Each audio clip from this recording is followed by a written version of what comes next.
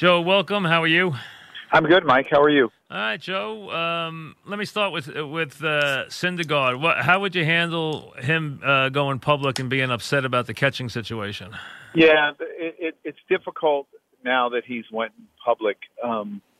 It puts the Mets in a tough situation. And, there are times that guys have, for lack of a better term, personal catchers. And, I went through it with the Yankees.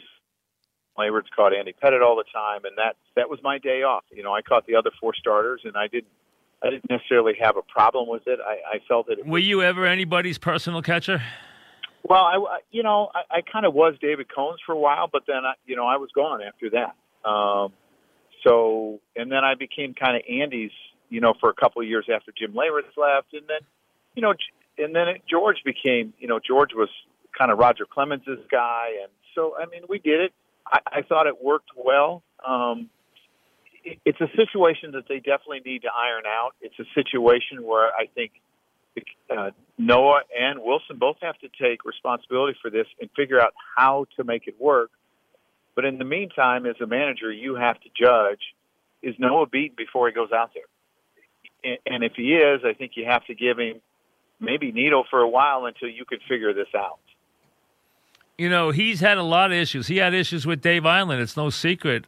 Dave wanted him to take more control of the game himself on the mound. You can speak to that. Dave wanted him to take more control of the game on the mound, and he didn't want to do that either. He wanted the catcher to call the game for him. Well, some pitchers are like that. Andy Pettitte was very similar. He trusted his catcher and knew that the catcher had done his work, whether it was Jim, whether it was myself, or whether it was Jorge Posada, and that he wanted to focus on that pitch. And there are some pitchers like that. And I think as they get older, they start to change. But, you have to figure out how to get the best out of everyone. And everyone's not going to be a great student of the game and not going to want to do that. So how do you get the best out of him? You got to give him to a catcher that really understands him and that he trusts. Does the catcher have to be the bigger guy here, meaning that he has to understand that there are pitchers who are quirky and are babies and are particular, especially when they're like Greg Maddox's or Steve Carlton's, and be the bigger guy here? Or is it fair for both of them to have to bend? No, I think the catcher has to be the bigger guy because, pitchers are emotional on days they pitch. That's the bottom line. And you understand that, and you never, I never took anything to heart the way a pitcher reacted during the course of the game. Not even as a manager, because I understand that they're emotional and they really care and they're out there. So I think as a catcher, it's your job to nuzzle up to the pitcher and figure out what you need to do to get him to trust you. Now, he's blaming his lack, the fact that he gets stolen, they steal bases on him all the time. But let's be honest, he could do a better job with holding runners on. He could do a better job with his slide step. He doesn't hold runners on at all. How does he expect catchers to throw guys out if he doesn't? No catchers throw guys out when he's on the mound. No, he has not had a lot of success because he is slow. So I think it's it's on them to adjust that too. I think as a pitcher, you have to always be changing it and trying to get better and figure out a way to speed him up to where, the really good base stealers are going to steal off me, but the average guys aren't. That's all you want from him. He has the ability to overpower people and strike people out. So a couple guys steal a base, that's not a big deal. But when you're giving up 4 and 5 during the course of the game, I think it starts to get into their head and it affects their stuff that day. So that's something that I think, is they have to improve with Noah, that he can, he keeps the average guy from stealing. But let's be honest here. Part of this is that Ramos, who has hit 400 in the last 40 games, the guy's been on fire. So they need his bat. I remember when Piazza was there were pitchers grumbling about him, star pitchers grumbling about him, but they couldn't do anything about it. He was Mike Piazza. He was going to be in the lineup. That's all there is to it.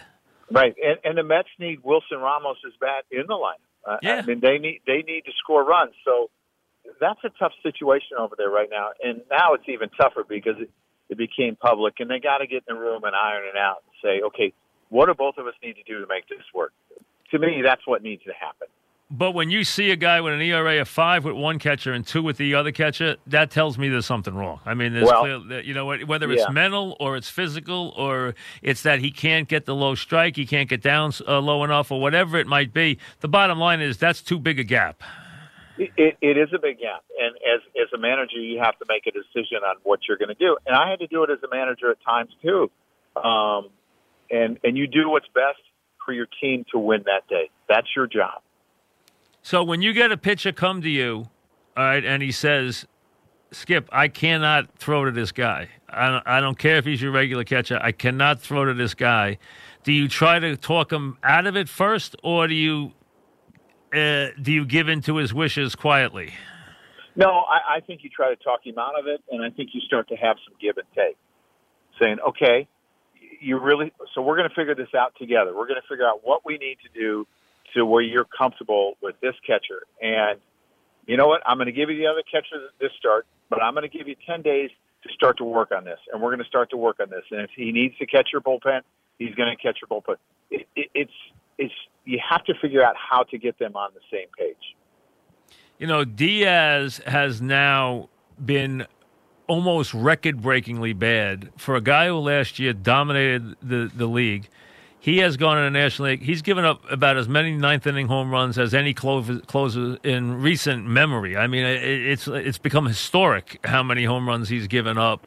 I would think, Joe, this would be me. I would think I can't go into the season next year with this guy as my closer, no matter what. In this town, maybe he, as a young man, and he's got good stuff, he can be reclamated somewhere else. I think he's shot here. Do you think that's a fair approach, or do you think that he can be fixed?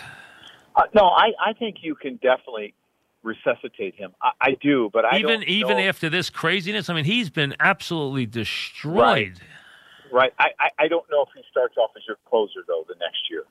You know, you try to get him back on track, using him in the 7th, the 8th, and taking him out of some of those really, really difficult positions, and see if you could get him back on track. I mean, they have other guys that can close games, you know, and I know he takes a lot of heat for, you know, the Mets not being, you know, maybe 10 games better than what they are. But there's been some other guys down there that have struggles, and they've all been bad. I'm not just saying him, but he's the closer, and he has gotten killed as the closer. Yeah. Absolutely killed. I think you have to try to resuscitate him out of the 9th inning, not in the 9th inning. I would also make Lugo a starter because he's not durable enough to be consistent out of the pen in my mind. I would think that with that kind of talent, he'd be a better starter than a reliever. You think he's a reliever, or you think he's a starter? Well, I think his stuff has ticked up because he has been in the bullpen, and he has started, and he's thrown some pretty good games. I'm not so sure you don't make him a closer, and somehow try to prepare him to say, hey, look. But he's not durable. He's not durable. But we're never going to throw you more than 2 days in a row. This is what we're going to. He threw 2 days in a row the other day and threw pretty darn good.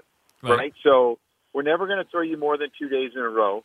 Let's try to do that and see if you can pitch him in the 9th inning and possibly get Lugo back on track, and then maybe you can flip-flop it eventually. Okay. So you would keep him in the pen rather than make him a starter?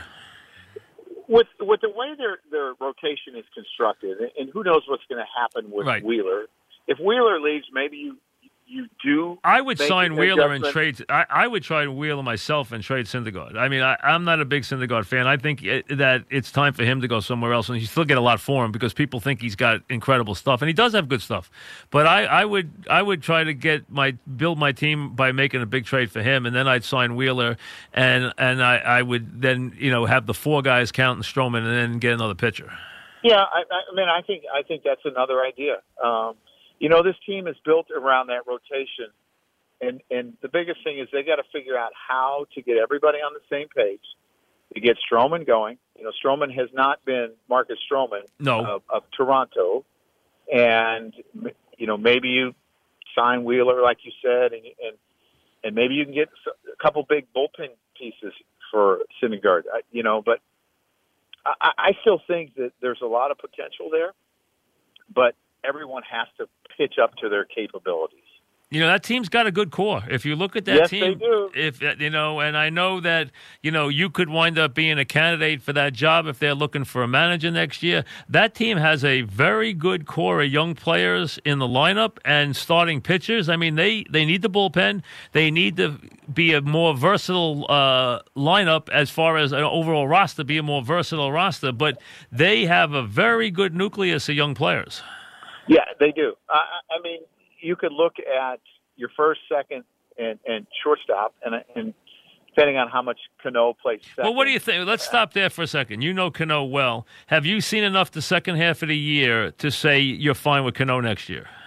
Yeah, I think he's going to put up better numbers than he did this year. There's some thoughts about him making a change in position. I don't know. I think you have to see what you can acquire during the offseason that fits. I think an outfielder is probably really important for them. Yep. And I think some bullpen pieces, but I don't think they're that far away from. I mean, really, if Diaz and Familia would have pitched what we've seen in the past, they would be probably a playoff team. No doubt about it. Cano's OPS since the All-Star break is over 900. Yes. So yeah, I mean, I think he's a guy that can continue to do that for another year or two, and I know he has a lot of years left. But I mean, if he's a 900 OPS with those other guys in that lineup, in the improvements in Rosario and what McNeil has done, Alonso has done, and the left fielder has done, it's a pretty darn good lineup. And if you can keep Brandon Nimmo healthy, it's a pretty darn good lineup. No, they have a good lineup, and Rosario's had a good second half, and Ramos, the catcher has been unbelievable. You talk about him, he's hit like 400 in the second half of the season. He's been unbelievable. He's been absolutely. If I go back over the last 40 games, guy's hitting 405. Well, what was amazing to me is he had a 23-game hitting streak, and 3 of those were pinch hitting to keep it going. I mean, that's not easy to do. So, and he's always been a really productive hitter. He's had some health issues. You're talking about a catcher, though, who's hitting 300 with 70 RBIs. That's a good year. Yes, it's hard to find that. You're going to have a hard time finding that. Yeah, I mean, he's got 400 at-bats. He's got 14 homers, 71 RBIs, 300 batting average. That's a very good season. Yeah, I agree. And I think you can. I think you can always improve as a catcher as you make adjustments and maybe catch on one knee more, so you can get low pitches and do those sort of things and really work hard to build that relationship. I think one of the hardest positions to come in as a player is a new catcher. When pitchers are used to having a certain catcher, it's really, really difficult because they don't know you, you don't know them, and if they struggle a little bit with you, a lot of times they're going to look at you and say, maybe we just don't click. So he has to work really hard, I think, this winter to get in those good graces with his whole staff. All right, Tampa Bay's got a 1.5 lead over Oakland, and then Oakland has a half-game lead over Cleveland. Is Cleveland still the odd team out for you there? I think so because of their schedule. I believe they have Minnesota 7 more times. When you look at Oakland, they have 3 more games against a team over 500. Tampa Bay's in a pretty good spot. They have the Yankees for 2. They have the Red Sox, but they've killed the Red Sox this year. They're in a pretty decent spot. But it's hard to predict. It really is. But I think Cleveland's got the toughest road. And in the National, Cubs got a 2-game lead over Milwaukee, 2.5 over Arizona, 3 over Philly, and 4 over the Mets. What's your thought? And Milwaukee's won 4 in a row. They've been the hot team. What's your thoughts there? I think Milwaukee has a chance to catch the Cubs because when you look at their schedule, it's fairly easy except the 3 against the Cardinals. They've gotten most of the over 500 teams out of the way. I still don't like their pitching, and I don't know how they do it, but somehow, they went through a streak where they won 6 of 9 against the Cubs 7 games and Houston 2 games, and they won 6 of 9, and they pitched well. So maybe it's coming together at the right time for them. Are the Cardinals gone? I think the Cardinals are definitely in. I still think Washington is definitely in. I think the Cardinals win the division, but they do have 7 against the Cubs, and the Cubs, I think they're 7-5 against them, but the Cubs in those 7 games would probably have to go 5-2 to have a shot. Interesting. So you still like the Cubs, but we're a little worried about Milwaukee now. Yes, I am. Interesting. All right. Yankees, Houston. Gun to your head. I'll give Houston the home field. Who do you think is the series just a virtual toss-up, or do you like one team over the other team in that series? I think it's a toss-up, and I think the X factor is Severino. I really do. If he comes back and can pitch, give him 5 innings, 6 innings, even 4 innings of really good baseball in his starts, I think I would probably favor the Yankees because I like their bullpen so much. Not so much better because you look at Houston, the numbers in Houston's bullpen is better than the Yankees. However, Houston has not had to use the bullpen nearly as much as the Yankees. And if Betances is able to come back, I mean, that's just another huge weapon. But I think Severino could be the X factor. Yankees now might not have Hicks. They won't have Tauchman. That means Gaudy's going to have full-time role now in the outfield. Stanton, they hope to have back. They might have to go to even Frazier now on the roster. It's possible because of what's going on now. So things have changed dramatically. I think the thing that they and I really believe that home field advantage is extremely important. Like, I really feel if the Yankees get home field advantage, they're going to win. But the one thing is you can't run Gardy and Judge into the ground where they get hurt. So it's an interesting mix of what they have to do. And I even threw the idea out on MLB TV last night. I mean, you throw your second baseman out in left field? You know, the most valuable player. Wow. You try that idea. He's been so good everywhere else. Are you talking about putting LeMahieu in the outfield? Do you think about it? I mean, what if somebody else goes down? Wow. I mean, I don't know if LeMahieu can he play the outfield? I don't know, but I think I might take a look at it. It would be something that I would banter around to see what everyone in the front office. So your point is, as the Yankees and Houston, who are in a deadlock right now at 95 and 50, they're both they're both pushing hard, and they're both winning games. They're clubbing, Houston's clubbing teams and won 5 in a row. The Yankees are playing Detroit now. You're worried about Gaudy and Judge playing every day to get the best record and wearing down or getting hurt. Yeah, I think you have to be really strategical about that. You're playing Detroit. On paper, it's a huge mismatch. You just came out of 4 tough games in Boston.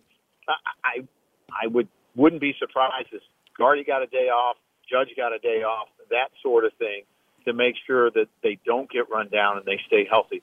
Because in reality, you can't lose another outfielder. It's really going to be tough on you if you lose another outfielder because you don't know what you're going to get from Stanton. Yeah, it's very true. We thought they were going to have too many guys, and now look what happened. Because it looks like Hicks is probably not going to make it back, and now Tauchman was 8 weeks with the calf, so he's gone. Yeah. He's not even a factor anymore. So things have changed that radically. They really have. So it's going to be interesting. So this is a more valuable home field than a normal year, is what you're saying, because of the presence of these two teams and the way they play each other. I definitely agree. And, the Yankees are built for Yankee Stadium. Houston's built for, their ballpark. And Yep. Houston swept the Yankees in Houston, but that was not a full Yankee team.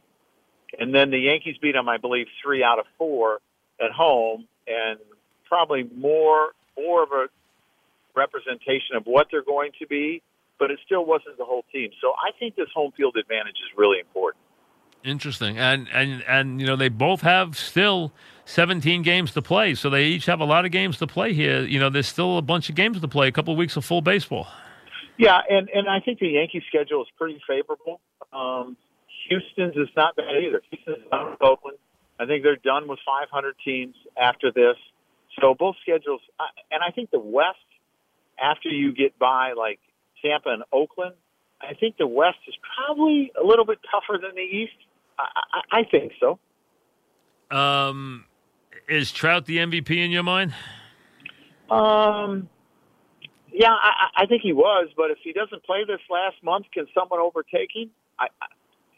I mean, I still think LeMahieu. Problem is LeMahieu hasn't hit lately either. He's been in a slump. He's hit under 200. Yeah, he has not hit lately. Trout is not playing every day, which as you said, but LeMahieu has gone into a little slump here. That's been the problem for him. If he had a candidacy, he was going to have to finish really strong, and he has gone 6 for 29 with no extra base hits in the last week. So that was not a big week for him. Yeah, I think Mike Trout's probably your MVP right now. Could it change? Yeah, but I think it'll end up being Mike Trout, and I still have no idea in the National League. There's 4 or 5 guys that I still think could win this. Based on who wins out there? Yeah, I mean, if Milwaukee gets in, I think it's hard to keep Yelich out. Right. And that's somewhat unfair to Bellinger because Rendon, I think you have to consider. I think you have to consider if Arizona gets in. I mean, they have a great candidate. And if the Mets get in, how about Alonso? Yeah. And so, I mean, I think there's a number of candidates, and it could come down to who makes the playoffs. Yeah, I think Bellinger is my likely guy. If Soup if I looked at all the different categories, he's probably had the best year in every category of all the guys. If I went and looked, he's 44, 105, 306. I think if you went by all the different categories, he's at the top. He's at the top. I got to admit, Yelich is right there with him, though, in most categories. I mean, Bellinger's got him a couple of categories in runs scored. He's got him in a couple of different categories. But overall, it is pretty tight. I think their offensive numbers are a toss-up. I think where Bellinger gets the advantage is maybe his defense and his versatility, which might put him over the edge. I mean, you look at the stolen bases, Yelich has got the home runs, the average, the RBIs. I mean, it's all good. And runs are kind of a byproduct sometimes of what. And Rendon's numbers are there, too. His numbers Rendon's numbers are off the charts. Yeah, 32, 114, 337. That's a great year. I mean, he's leading the league in average. He's close in RBIs. I mean, he's had an incredible – you look, he doesn't strike out. His year has been incredible. So, the National League MVP race is really interesting to me. No question. Thanks, Joe. We'll talk next week. Thanks Mike, a lot. Have a good night. All right, Bye-bye. pleasure. Joe Girardi back after this.